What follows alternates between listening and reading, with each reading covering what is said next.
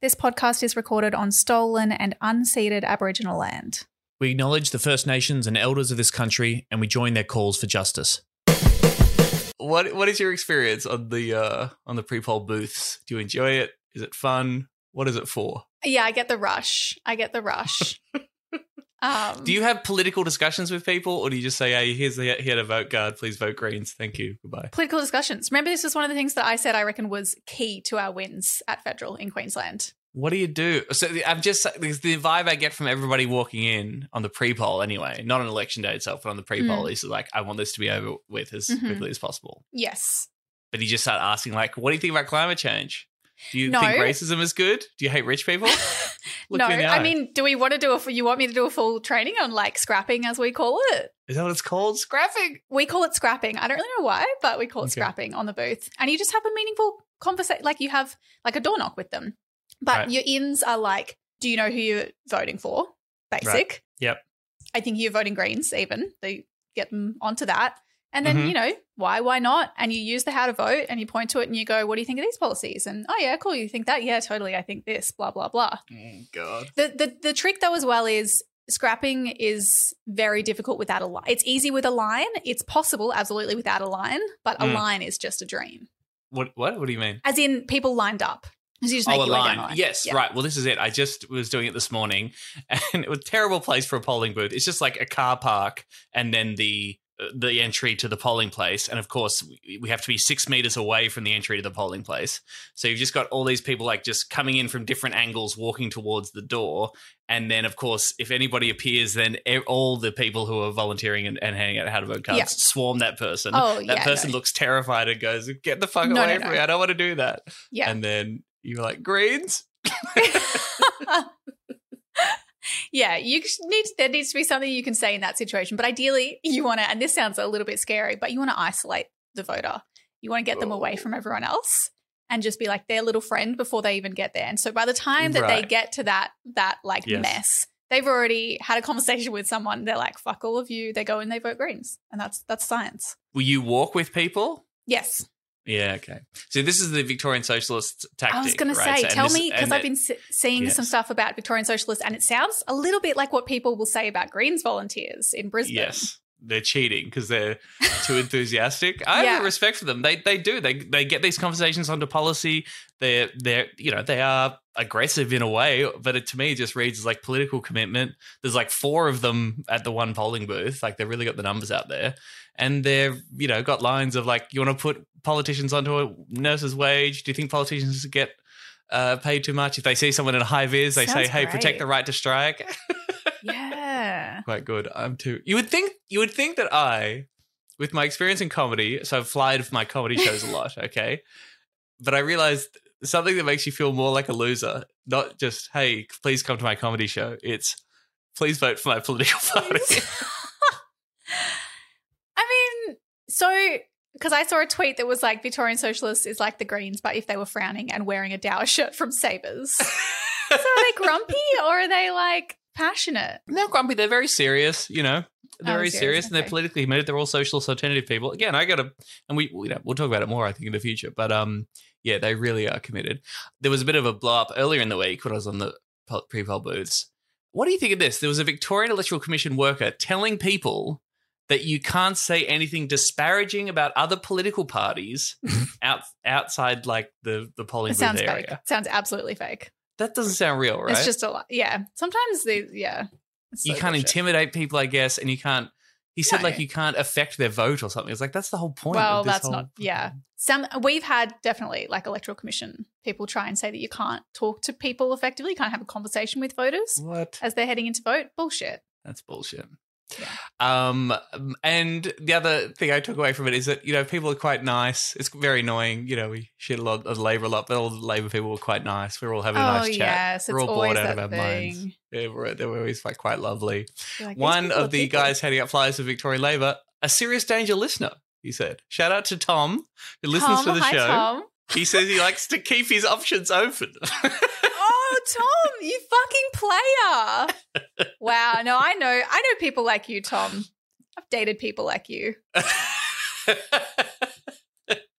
You fucking start. You were very nice to me, Tom. I appreciate it.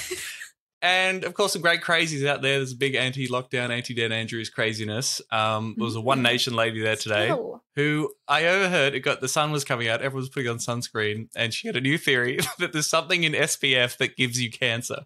Oh, that's a classic. Yeah, I wasn't allowed to have, real sunscreen when I was little. Really? Yeah. See, Byron hippies and One Nation voters, you've got so much in common. Really? Yeah, I know. I don't want to talk about it.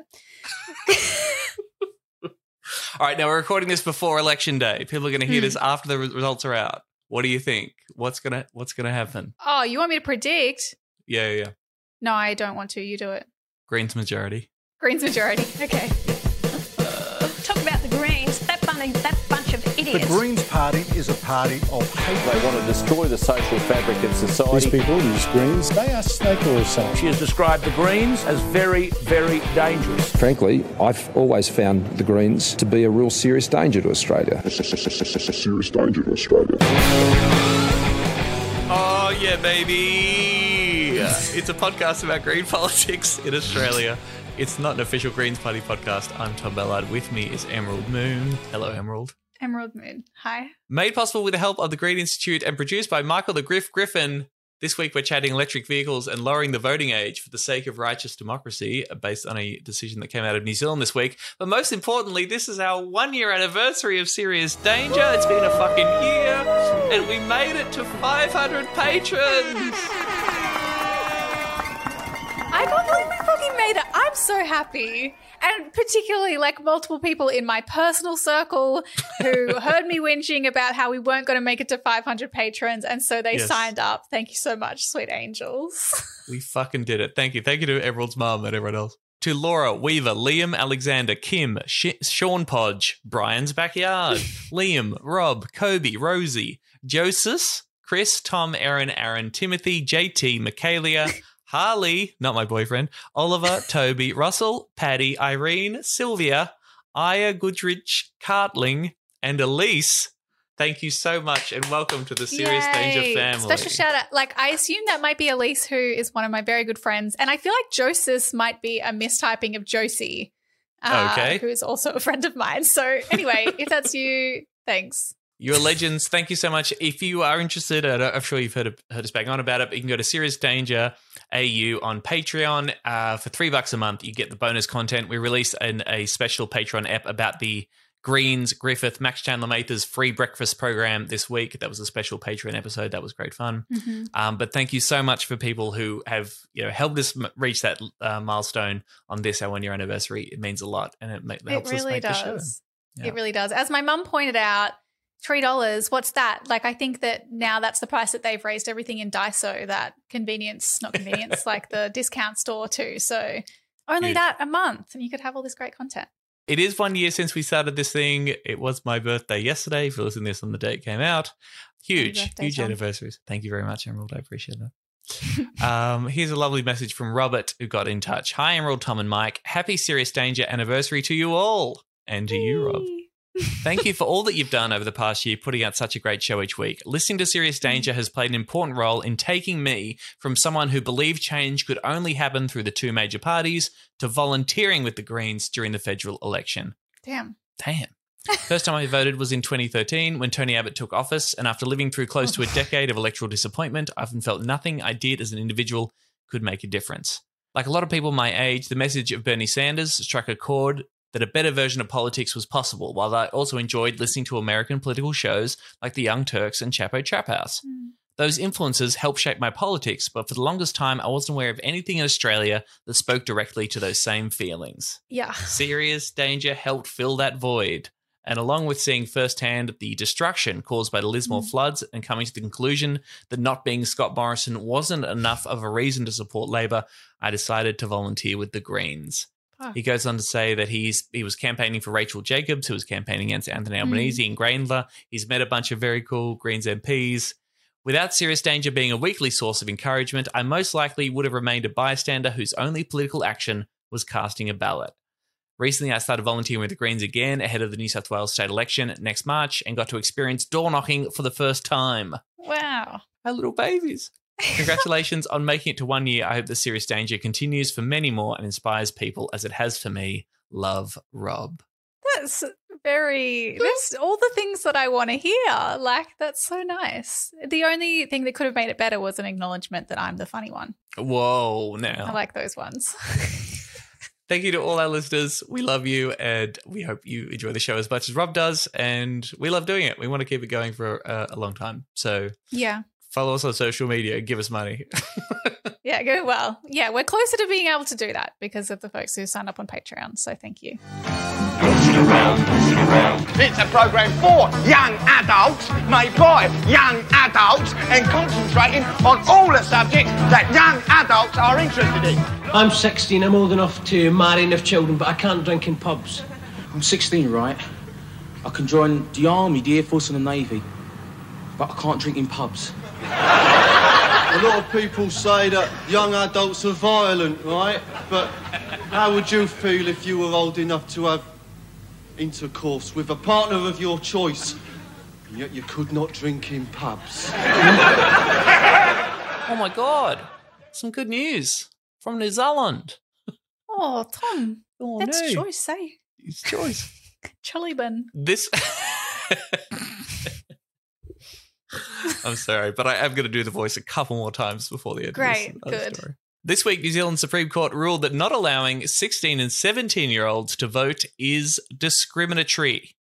The case has been going through the courts since 2020. It was pushed by the advocacy group Make It 16, which seems like a bunch of legends, I must say. A bunch of them are actually in the age bracket and have got a massive win here, so congrats to Make It 16, comrades. The court found that the current voting age of 18 was inconsistent with the country's Bill of Rights, the Human Rights Act, which gives people a right to be free from age discrimination when they've reached 16. Kiwi 16-year-olds, of course, can drive, they can leave school, they can work full-time, they can pay tax, they can't vote. In Australia, you can join the army when you're 17. And it's probably worth mentioning once again that we have kids in fucking prison from the age of 10 in this fucking country. But of course, you still can't vote until you're 18. Yeah. What did you make of this, Emerald? Is this a good news story? I think I have a different take on. I'm torn on this.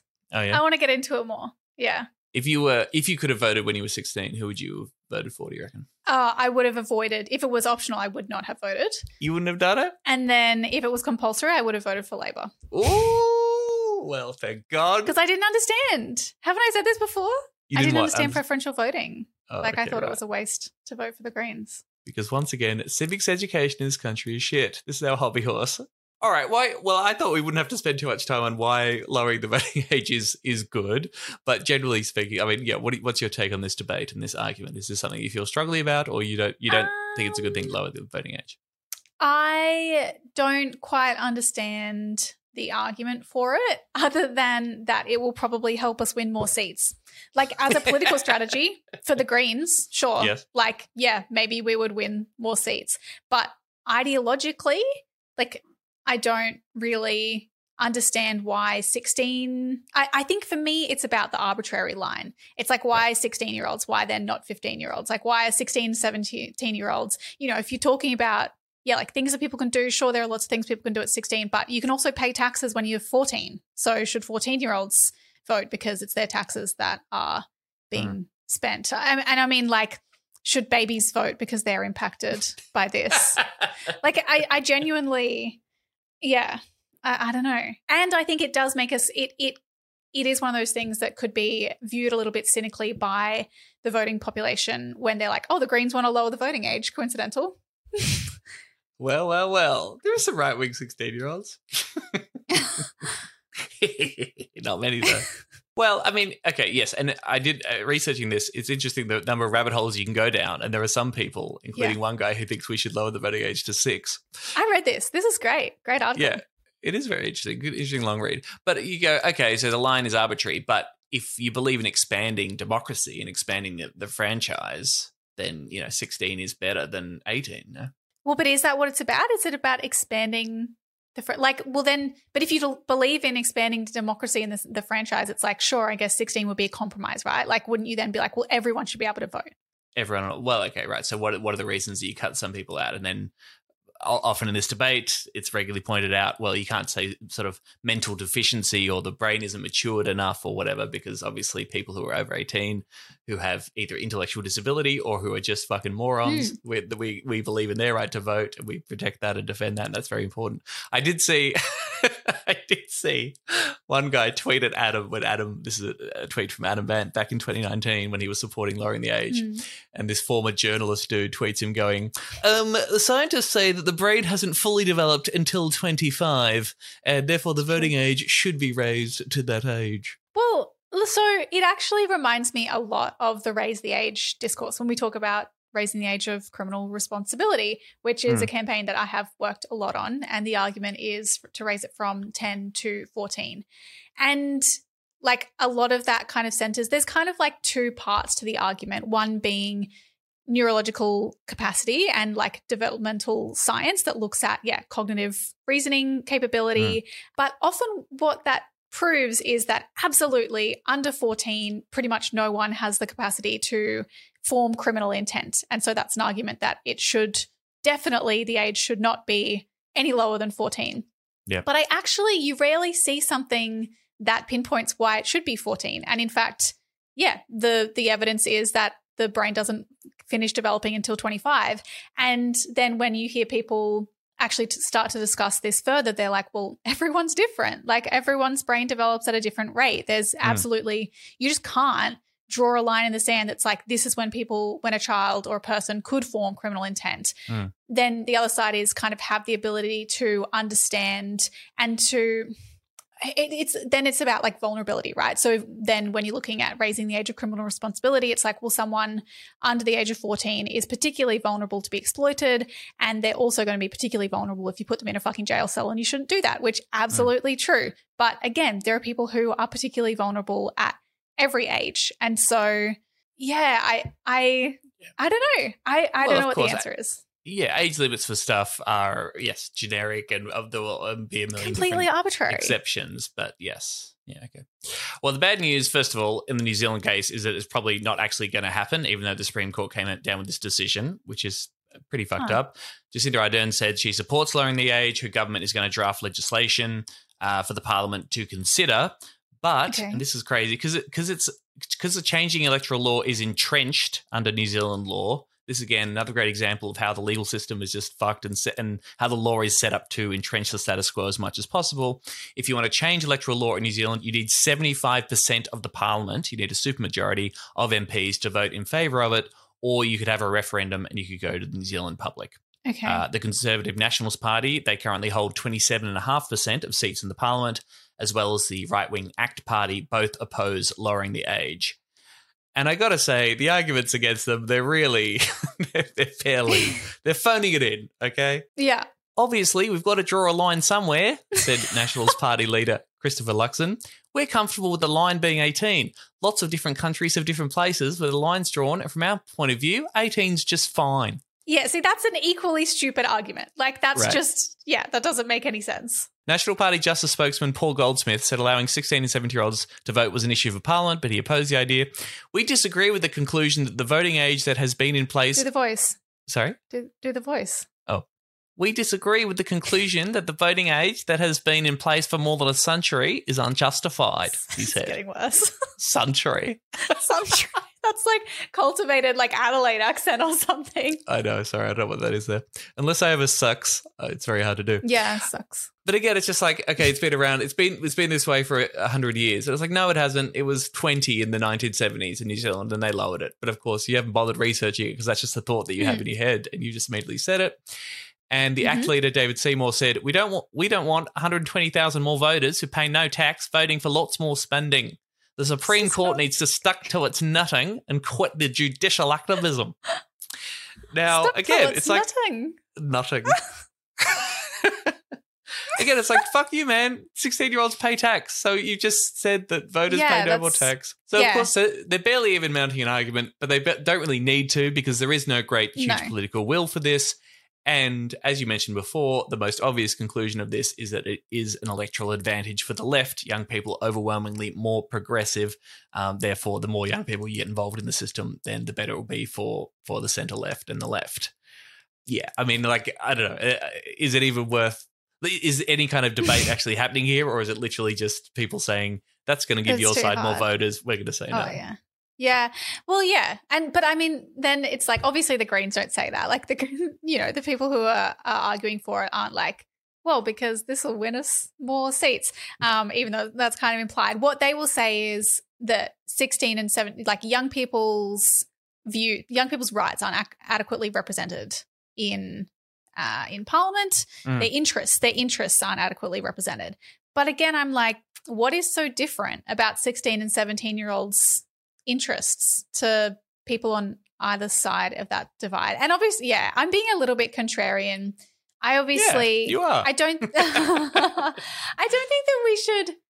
It's not like I oppose this necessarily.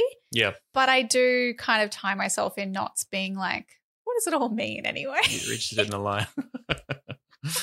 Interesting. Internationally, countries where the voting age is 17 include Sudan, South Sudan, North Korea. Oh, what? You want to be like North Korea, Tom? So that's the main problem with North Korea, is that 17-year-olds are able to vote. Yeah. Indonesia, Greece, and East Timor.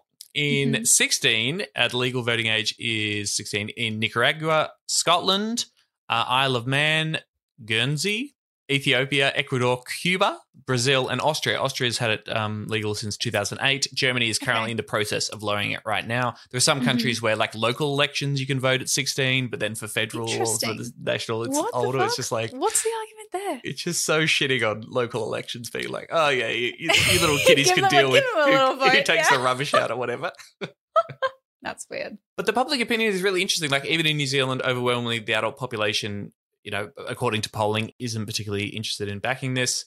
And yeah, Luxembourg had a referendum in 2015 asking people if we should lower it from the voting age, that it has compulsory voting in Luxembourg, whether that should introduce optional voting for those aged 16 and 17. That referendum was voted down 81% of people saying no. What do you think about this, though? Because I remember actually, it was when we had Larissa on the show recently, and she kind of in passing referred to the push from the Greens to lower the voting age but have it optional for 16, 17-year-olds. And I was kind of like, whoa. Why? Like, I thought we didn't like optional voting. Right. You know what I mean? Because the argument being that, like in the States, it will, like, it opens up the door to voter suppression. It will kind of enfranchise particular groups, usually wealthier, more privileged, more educated folks who will know about elections, will be motivated to get out and vote. And not everyone, it doesn't actually allow that kind of one person, one vote principle. But the Greens were pushing it. Do you understand why that is? Because I ended up going and asking a few folks about it. Oh, really? Did you get an answer? Yeah, so it was because they didn't want to, apparently it's because they didn't want to impose like a penalty on under 18s, right, for who then don't vote.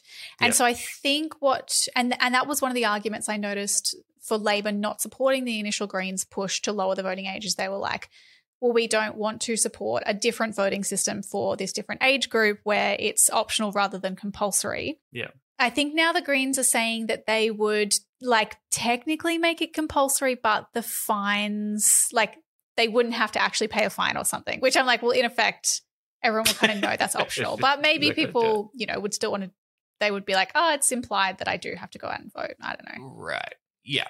Well, yeah, briefly, the brief history is people might remember in 2015 when Bill Shorten was the leader of the Labor Party, he gave a big speech to New South Wales Young Labor saying, hey, if 16 and 17-year-olds can drive and work and pay taxes, join the military, make their own choices, they should be allowed to vote as well. At the time, Matthias Cormann, remember that guy? I do. Labelled Mr. Shorten's proposal as an attempt to grab a headline. Through his accent. Instinctively, my view is that 18 is the white line in the sand, he said. Let's see how the debate unfolds, if indeed there is a debate. Wow, you make it sound so cool. Also, is white line in the sand a phrase? I don't think that's a thing. I don't think you need to specify the colour of the line. Of the sand, yeah. But again, it's just like, it's so easy being conservative. You just say, whatever people decided in the past, then I think that. And then the way that it's been working is totally fine, so we shan't change it. Yeah, but again, it's true. Like, then when you kind of even just scratch the surface, you peel away one layer of that and you realize it hasn't always been this way. And I don't know if you remember, but actually until fairly recently, not everyone could fucking vote. It's the same as the raise the age thing. Until recently, you could lock up 7-year-olds in prison. And they're like, oh, I don't know. Like, that sounds a bit crazy to change it from 10. Like, people thought it was a bit crazy to change it from 7. Like, fucking hell. There's these people who just think that now is good. Everything's like, things are pretty good here. As it is. No, I'm comfortable with how it is. Which, as we know, always says a lot about like the position that those people hold in society if they think that everything is hunky-dory right now. Yeah. Well, they don't really give a shit. Yeah, it's like, my kid's not in prison. Who gives a fuck? Yeah. Labor doesn't win 2016. I'm sure we all remember that. 2018, the Green Senator Jordan Steele-John introduces a bill to lowering the voting age to 16 on a voluntary basis. Introduces that. The Senate refers the bill to an inquiry with, of course, a coalition and major party majority on the Senate inquiry. Okay. Now, I just want to read this. I know this is a little long, but this has just made me want to poke myself in the fucking face with a hot knife or some shit. Oh, wow. This is the white line in the sand for me. Okay. This infuriating summary of the committee's view, which recommended to not support the bill. Despite trends in Europe and Latin America towards lowering the voting age, the committee is not convinced that it is warranted in Australia. While the committee did receive a large volume of submissions in support of lowering the voting age, it does not feel that this necessarily represents the community as a whole. Oh, cool. So you just make up what the community thinks. What you pull it out of your ass, whatever. Yeah, it's just a vibe. The community has seen no evidence that there's a significant concern or trend towards non-voting that justifies extending the franchise. In addition, the committee takes seriously the views put to it by young people that the bill should not be passed without much wider consultation, so that it is done in partnership with young people and not imposed on them. Okay, again, voluntary, so you're not imposing anything on them at all. Therefore, the committee will not be recommending any change to the franchise in Australia. The committee notes that there are many ways for young people to engage in the political system and in policy debate. Oh, good. Including through participation in committee inquiries such as this one. And how did that work out for them? It didn't work out at all. You fucking Didn't they cunts. literally just say, they were like, oh, well, we think that, so we got lots of submissions supporting this, but we don't think that that's representative. We won't be doing and so that, we're not going to pay any attention to that. And then they're like, this is fucking gaslighting the children. Also, I bet like when they're like, oh, yeah, as young people said, we don't want to do this without a lot more consultation. The young people were probably like, we should do this, and it's essential that in the process of implementing this, young people are brought along and consulted. Yes. And they were like, oh, we hear you, we see you, we're not going to do this. You can't impose voluntary voting onto anyone. If they don't want to do it, they don't have to do it, you fucking psychos. Yeah. The committee encourages young people. They says, there are other ways to get involved with politics outside of voting, which is like, yes, okay, but voting's pretty crucial, pretty big part of the democratic process, I reckon. And it's also just like, it's not even, it's like, it's just the baseline, right? Like, right. Basic human right. The committee encourages young people to participate in more parliamentary committee inquiries on wider policy issues. Oh my God, as if they would. Why would they? Join a political party or be engaged in the many youth leadership forums run by local, state and federal governments and schools. I also don't think, that's interesting. I don't think that you can join the Greens until you're, or is it 16, not 18? You can definitely join from under 18, yeah, for sure. I mean, the major parties, you hear those stories of like, I joined the Labor Party. Yeah, but do they join young whatever where it's not? No, I don't know. But as you said, on that standing committee, Labor said that, hey, we support lowering the voting age, but we oppose the bill on the basis that it proposes a different voting regime for voters aged 16 and 17 than for other voters, with the proposed extension of the franchise to be non-compulsory. Now, I don't know, call me crazy. That strikes me as letting the perfect be the enemy of the good. That's how I describe that. Labor would never. If you want to expand the franchise, then, offering it, supporting this bill and making it voluntary rather than compulsory is better than nothing. Obviously, more 16-year-olds are going to be able to vote than previously before. I think it's very different to have a non-compulsory period leading up to the compulsory introduction of voting at 18, right? Really, you're letting people at 16 express their democratic will, but you're also, and this is a big advantage often pointed to for lowering the age, 16, 17-year-olds, most of them are still at high school. And so you can incorporate the idea of voting into their education. They're often at a fixed address as well. So if you register them and enroll them to vote at that age and get them, involved in the political process at that point, then they're much more likely to become a lifetime voter and vote properly and, formally throughout the rest of their life, which I think is a good thing. So there are all these advantages of introducing it at an earlier age. That's kind of important. Like both of the examples that you just gave don't apply to the most vulnerable and marginalized kids in the country, right? Like they're probably not in school and they're probably not at a fixed address. Like even if I think about myself, and I don't consider myself like particularly vulnerable or more marginalized, but I wasn't going to school a lot, and I would say my address probably wasn't updated when I was like 16 or 17. And so I don't know, I probably wouldn't have, like I said, I wouldn't have gone to vote. Well, you shouldn't be allowed to vote. If you weren't going to school, then you'd be dumb, and you shouldn't be, and dumb people shouldn't be allowed to vote. So that's fine. I do not agree with my co-host sentiment. I think there should be an IQ test on voting. Not all of us got a fucking 99.9% ATAR enter score, whatever, and went in the paper and had a picture of ourselves and our brother, because we both had a beautiful little 99.9% enter score and had a picture of it on our phone in the local paper. Tom did. I did.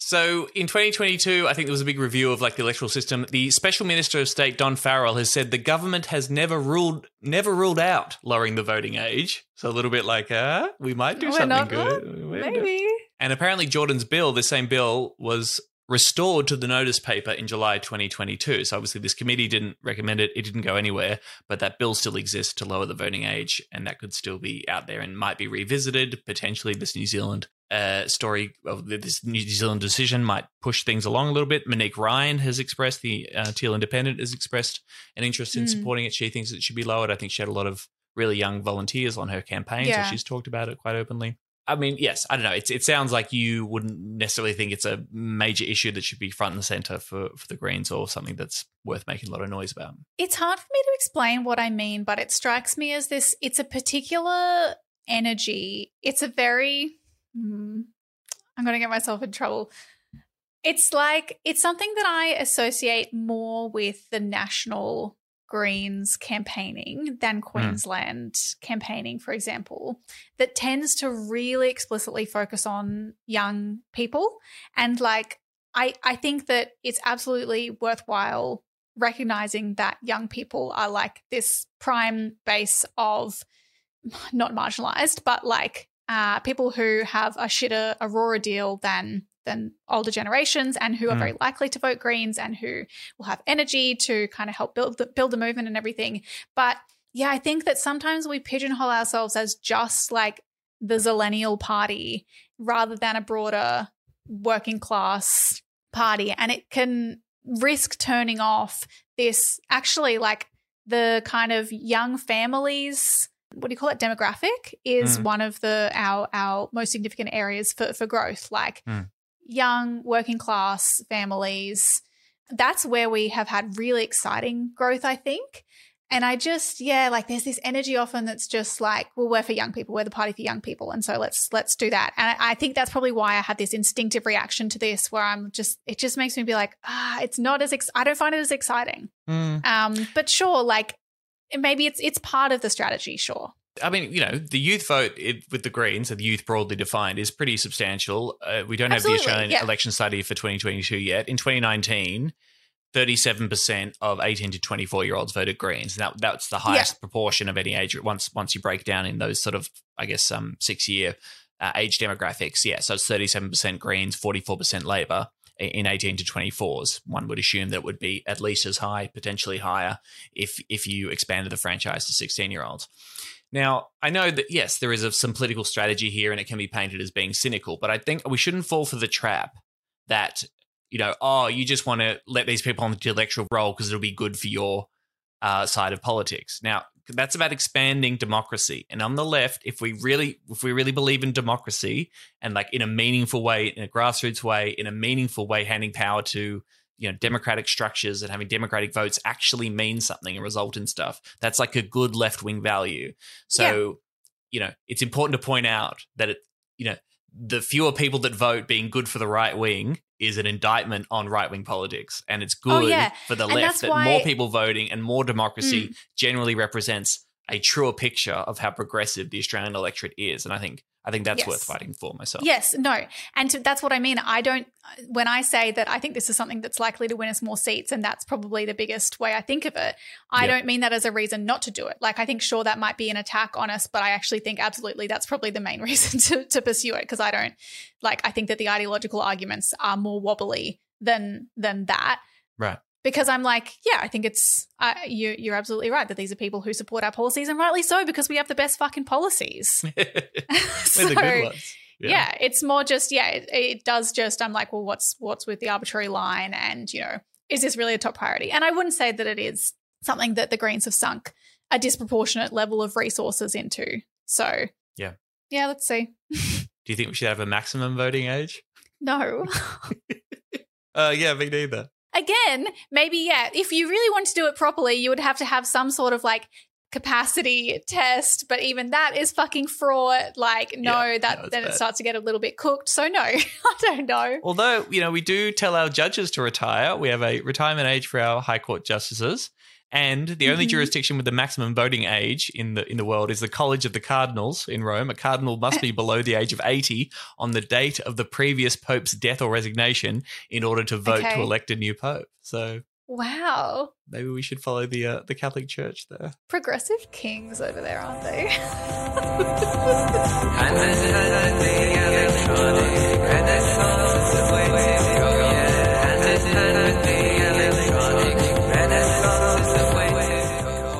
Did you hear about this electric vehicle story this week, this deal that was done in the Senate, Tom? I did not.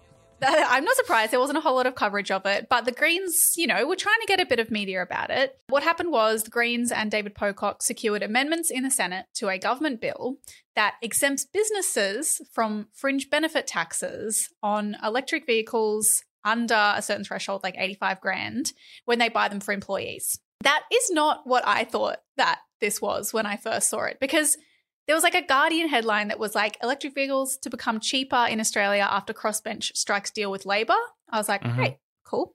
The Greens messaging was like, yeah, we agreed on amendments that prioritise electric vehicles over plug-in hybrids that rely on petrol. We have fast-tracked electric vehicles. We're going to make them cheaper for everyday people. But what they actually did was just amend the bill so that initially it included plug-in hybrids as well as like fully electric vehicles. But now there's a sunset date for support for hybrids of April 2025. So after that date, this tax discount won't apply to hybrids, only to 100% electric vehicles. Okay. Thoughts? And does it just apply to cars that are bought by businesses for their employees? Yeah.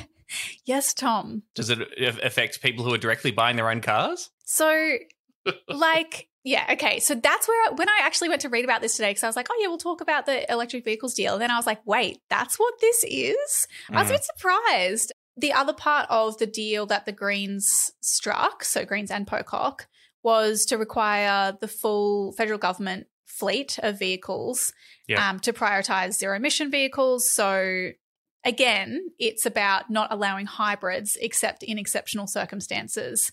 How many cars in the federal government fleet? What have we got? I don't know. It must be, I guess it's probably a lot, but how many? What proportion of the cars in the country? That'd be good to know. And this is like something that the Greens have done before, like ACT government, right? They've got 100% of their fleet is electric vehicles, as I understand, and has been for a while. But what the Greens are saying, so this quote from Adam Bandt says, the government fleet will go electric, and when these cars are sold secondhand, it will help bring down the cost of EVs for everyday people. Okay. So that was where their like making it cheaper for everyday people argument comes from. It's interesting. I guess it's probably maybe true. I mean, they probably churn through cars and put them on the market, but again, it's like very market logic, hey.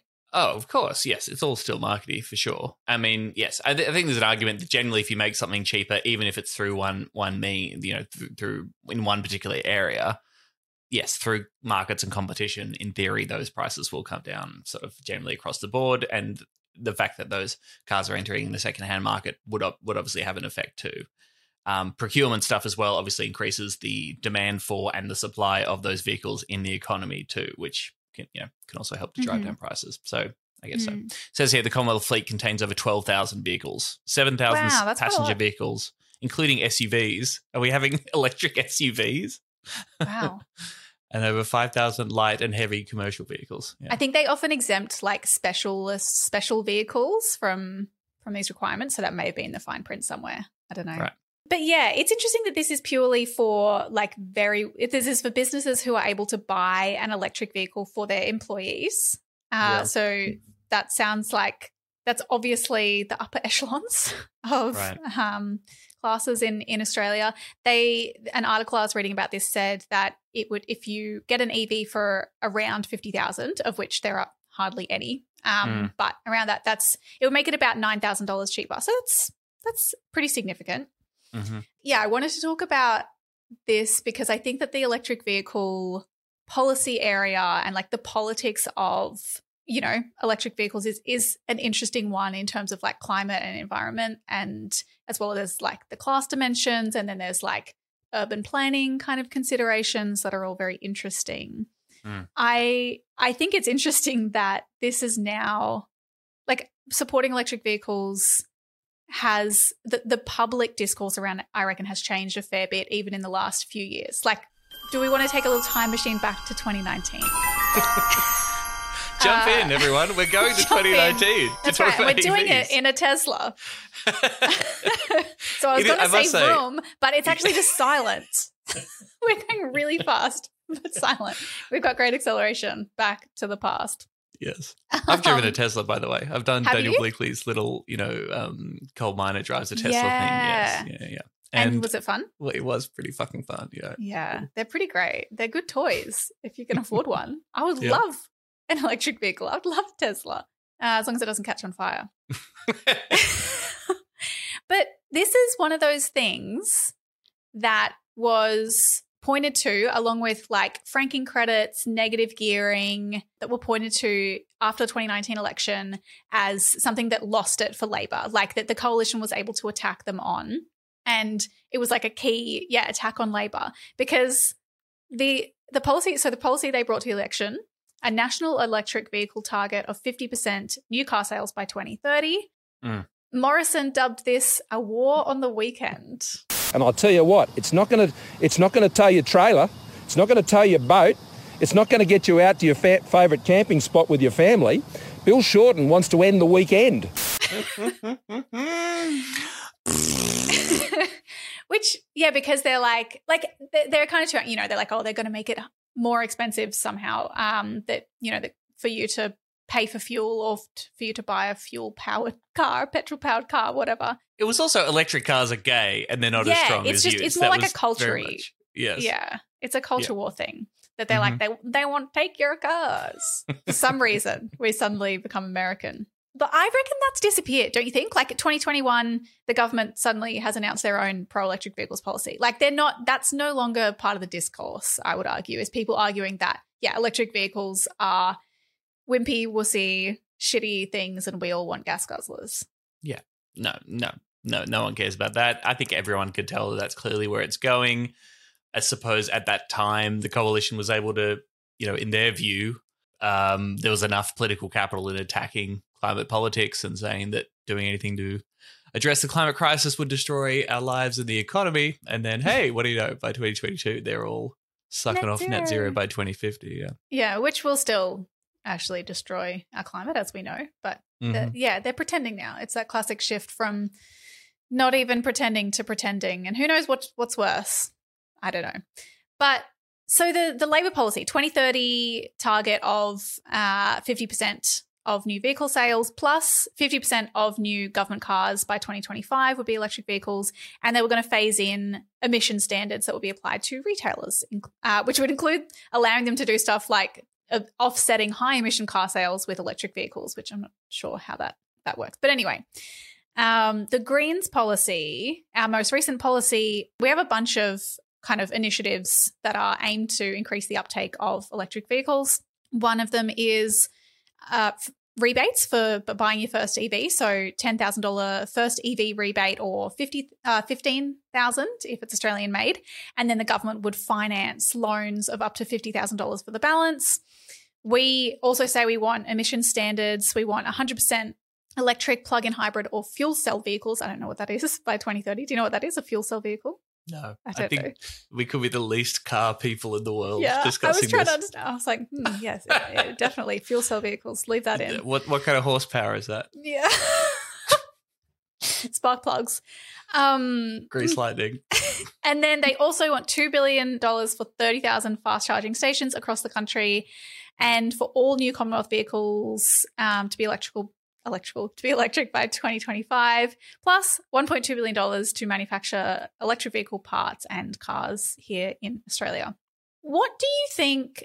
I'm curious, Tom. So where do you think that electric vehicle policy should sit in the broader landscape of like a green politics, priority-wise, that sort of thing? It's interesting. I sort of, I think probably like a lot of people got excited by it, probably maybe back in the heady days in which we thought Elon Musk might actually make the world a better place. I don't know if anyone thought that, but just in terms of the work, him being a billionaire aside, the work that Tesla might be able to do and the technology they were developing and the future they were painting in which, hey, you can still drive your car around, which if you care about the environment, you might feel guilty about.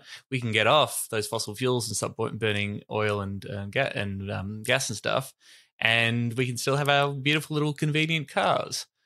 I think what I've gotten to now is a genuine burning hatred of cars.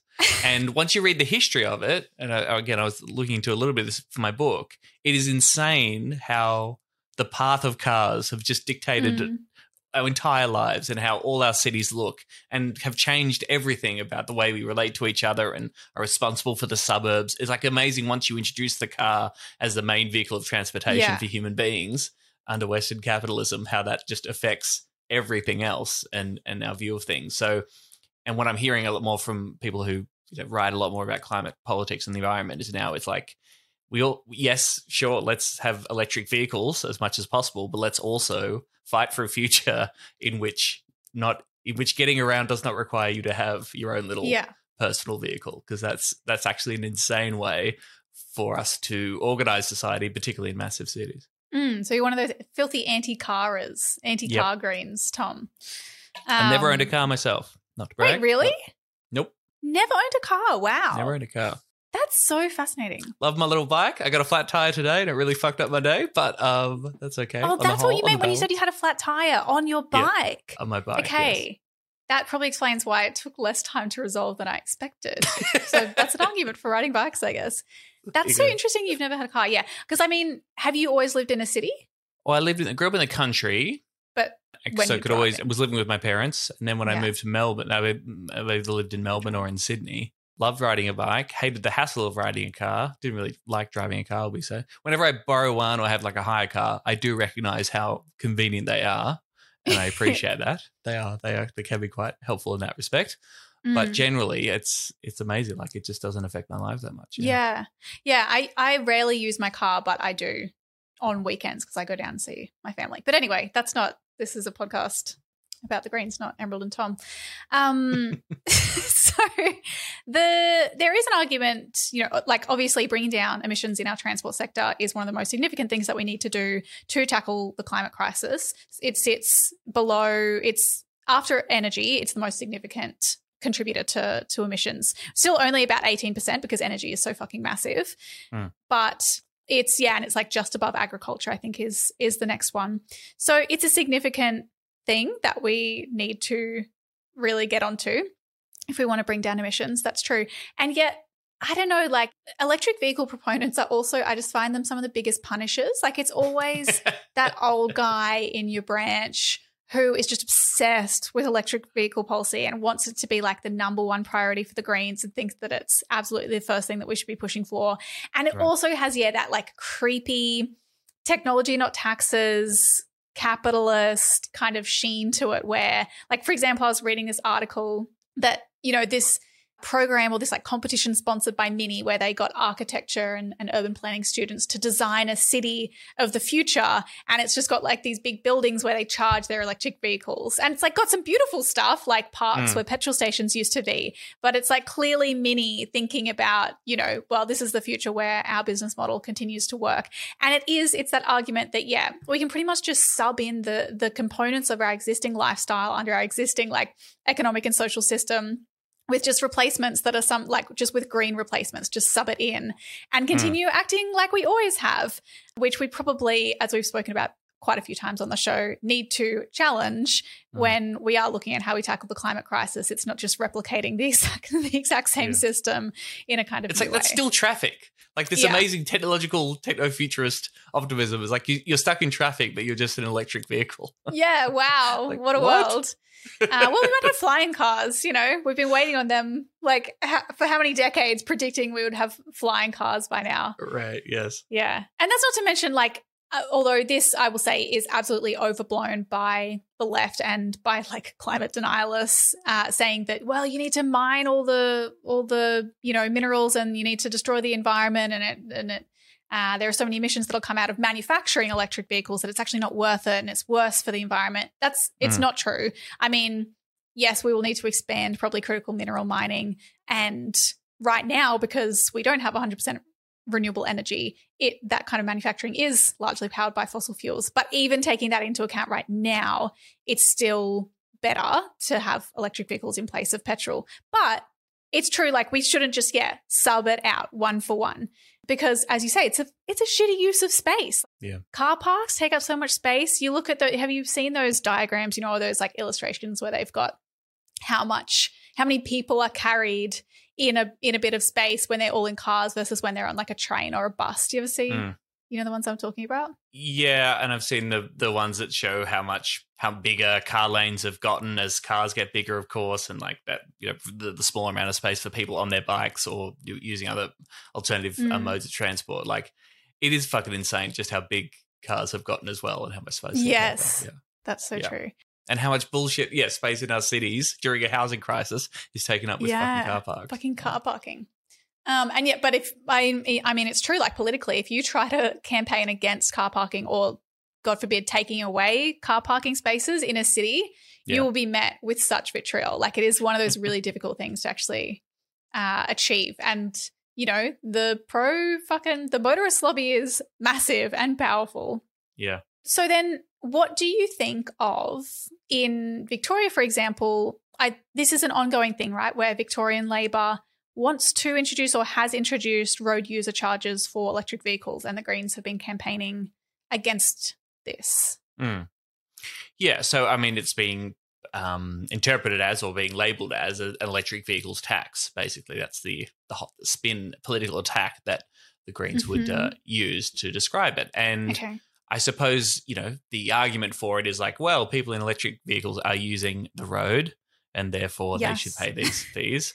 But then I guess, you know, depending on how much you see the transition to electric vehicles as being fundamental to the fight against the climate crisis, people say, no, we should be doing everything we can to incentivize and encourage people to buy and use electric vehicles. And if that means that the owners of electric vehicles get a whole bunch of tax breaks or aren't subjected to the same kind of taxes and fees and charges that people with fossil fuel cars do, then so be it.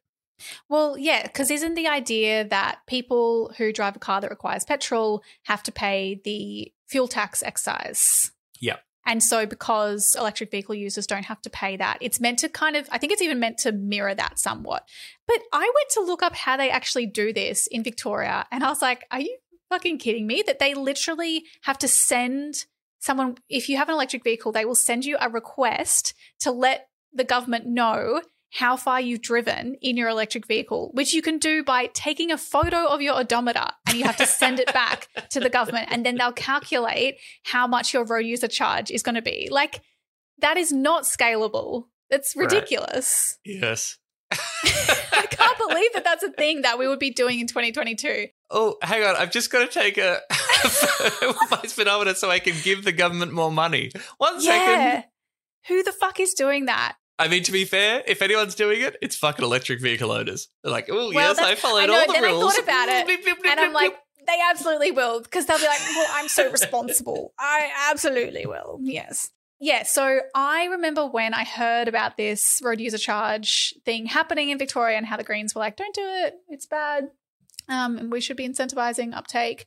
And some folks in the Greens in Brisbane and in Queensland were like, oh, I don't know, like there's kind of a bigger debate to be had about road user charges, and that we should be using something like that is about incentivising people to get out of cars altogether and to bring down congestion. I think when I was reading up about this, I hadn't heard about Singapore, but I had heard about London. Both of those cities have charges to enter the city centre, right? Because it just got so fucking congested that they're like, we need to disincentivize this somehow. Right. And there's kind of academic, there was an article in The Conversation that I was reading about how you could work out not even necessarily just a road user charge that's just based on distance traveled, but a congestion tax that you can kind of figure out how much someone is adding to traffic and congestion and tax them based on that, which would still allow people in regional areas and who would often be poorer folks, like driving outside of the city centre, wouldn't then have to be paying the same amount for a lower impact. I mean, yeah, I don't know. Like, so are you pro road user charge? Well, I mean, I think it's different if a congestion charge that would apply to all vehicles equally. That's one thing. Yeah. I suppose, the argument being like, I've got an electric vehicle and I'm not buying fuel. I'm not burning a fossil fuel, which is cooking the planet. Yeah. Therefore, charging me in the same way that people who are, paying that. Although I guess that fuel excise is not a tax was never introduced or perceived as a tax on burning a fossil fuel, is it? But that's just sort of how it works out. So that is a little bit complicated, I suppose. I think London's crazy. Like London, to me, has the best public, I'm sure maybe some other cities do, but has one of the best public transport systems in the entire world. So people driving their car into there are fucking insane in my view. Well, that's the thing, right? Like, but I guess that's, But that's the other conversation to be had, like in places where there is no good public transport. And maybe this is a bit kind of chicken or the eggy, but it's like, do you really want to take away the only way that people can actually reasonably get around, or kind of punish people for using the only way? Do we need to provide that infrastructure first, make it accessible, make it cheap or free, and then we can be like, okay, now get out of your car, you have no more excuse. Get the hell out. I mean, I've seen some responses that make me think differently. That people say, oh, all public transport should be free. Absolutely, yes. But then people say, well, if you're doing a big shop as well, like, cars also have this kind of, the advantage of being able to load and transport big items too. That's true. And if you're getting around with kids, that's another factor too. So it's I wonder if the argument is like you should be doing more, people would just be popping down to the neighborhood store around the corner because we would have such accessible cities. We wouldn't need to do a big shop that we then need to get on Again, the bus this and is head once home. you've got the car, yes. So the way suburbs look and the way that the city just sprawls out to the point where, there's no community. You're just expected to live in a certain place and then, drive yourself to the fucking mega store, the Costco or whatever, and load up and drive back, as opposed to having any kind of, community, sense of community. Yeah. The other thing is high-speed rail, right? I know this is like, transport in between cities, but Australia's inability to sort out high-speed rail, and fucking China is nailing it when it comes to high-speed rail. Evil polluting China. The only story we hear from China is how much they want to kill the environment and building 1 million coal plants. It's like when it comes to high-speed rail, China is pwning everybody else. And the fact that we are still relying on, flight. I think the Sydney Melbourne is like the biggest air corridor in the whole world or something like that. But the fact that we haven't sorted out a high-speed rail network between these up that eastern seaboard is insane and would go a huge way to minimizing emissions when it comes to transport. Yeah. Breaking. Oh, that was my voice. My voice broke. But I was going to say, like, breaking leftist podcast gets in support of Very Fast Train. Well, it's good. I know it's like Very Fast Train. Look, it's good. It's good. And ultimately, though, yes, you're right. Like, I think we need to have an expectation that at least for the very long foreseeable future, there'll be some people need to drive cars, and sometimes people, will need to use a car, maybe not even theirs. And so I think it's true that we should be looking at phasing out petrol cars and replacing them with electric vehicles. It's true that the current cost is prohibitive for practically everyone. There's, I was reading a survey on this. In Australia, the main barrier, of course, to buying an electric vehicle is the purchase price. That's like about 2/3 of people. People also have concerns about, driving range, which is where we need to build more charging stations. Interestingly, that's something that, like the coalition will often sort of focus on, we need more charging stations first, whereas the Greens will be like, well, we need to make it cheaper for people to buy the cars. And there's like not much diversity of brands that are available. Tesla makes up about 40% of electric vehicle sales in Australia. 80% of electric vehicle sales in the country are over $65,000, which I just cannot even fathom a car, like spending that much on a car. That is just absolutely fucking wild. So yeah, like it's like I support the Green. It's like, yes, I support these policies from the Greens, but it still makes me cringe when we talk about it. And what they've done this week about the like excluding hybrids because they were arguing that if they allow this tax discount to apply to hybrids for, fringe benefit taxes for employers, that would effectively amount to a new fossil fuel subsidy. Right. So I understand that, but I'm also like, but does this mean that then, the companies will just be like, well, I'll just get a petrol vehicle? Because it'll be substantially cheaper. Yeah. Yeah, I don't know. Well, I guess we just have to rely on bosses across the nation who really want to do something to address the climate crisis, making the right ethical choices at their workplace. Notoriously upstanding people with great integrity. It just, I don't know. I'm sure, as you say, transport is a massive contributor. So are we saying it's like the second highest industry? I think in the US, transport is responsible for most, it's one of the top sectors responsible for emissions. Obviously, transport is a name game, but sometimes this stuff does feel a little like small fry or small potatoes. And what we need to be talking about is massive investment in public transport, in electrifying our public transport. Japan's been having the fucking Shinkansen for ages. Surely we can get a little bit of that going on for high-speed rail. Shinkansen. Getting very people fast out of train. plane. Very fast train. I love very fast train. And obviously, the energy sector is also the main game, which is we've talked about a lot too. But sometimes I completely understand, particularly when the prices are at this kind of range. Also with Tesla, if the software fucks up, then you're fucked. Like your whole car just shuts down. Oh, really? And you can't I drive. Wouldn't be surprised. Elon Musk is such an idiot. I don't know. You did something very interesting with Star Wars, if you think about it. The good guys are the rebels. They were Viet Cong. Exactly. So were you thinking of that at the time? Yes. So it was a very anti-authoritarian, nested deep inside of a fantasy. Or a colonial, we're fighting the largest empire in the world. Right. Do you like gin? I love gin. I don't know, because I've never tried it. Oh, yeah. But here I am. This is our call to action this week is around the wonderful Queensland Greens having a fundraiser, a Greenslander 2022 pineapple gin. The idea, I think, was to celebrate our wins at the federal election in 2022, and particular Greensland, with a gin that you can buy, and the proceeds of the sales will go towards our election campaigning and growing our movement here in Queensland. For some reason, I guess like Tom has just got the stench of Greenslander on him now from doing this podcast with me, because he is like the face of this pineapple gin, Greenslander gin.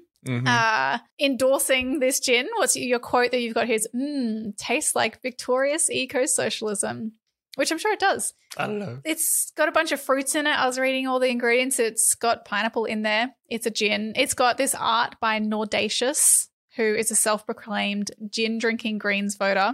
And it'll be on sale at the national conference in, is that only a week's time? Yes, it is. Yes. It is a week's time from now when you're hearing this episode. Sunday afternoon, I think we're starting at 3:45 in one of the streams. We're doing a live show. Serious Danger will be there. And if you're at conference, you can buy a bottle there, but you can also buy bottles online, and it'll help the cause, help us win. Yes. If you're a member, of course, you can come along to the national conference happening in Meanjin next weekend. That's very exciting. We're going to do another live show. That'll be grand old fun. With both of us together. Yes, together on stage. Emerald wasn't there for the last one, so that'll be really fun. Also, free plug shout out. I was on the latest ep of Trash Future. People might know Trash Future, great British leftist podcast. It's very funny and talks about how we're all going to hell in a handbasket and how technology sucks. And it was really fun to do that live show. I reckon people who enjoy Serious Danger will be into Trash Future. Links for that are in the show notes. Sick. Rate and review the show on Apple Podcasts or wherever you're listening. Follow us, Serious Danger AU, Instagram, Twitter, Facebook, TikTok. Subscribe to us on YouTube. Oh, did I say Facebook? Yeah. Not Facebook. Don't worry, we're not on Facebook. Don't worry.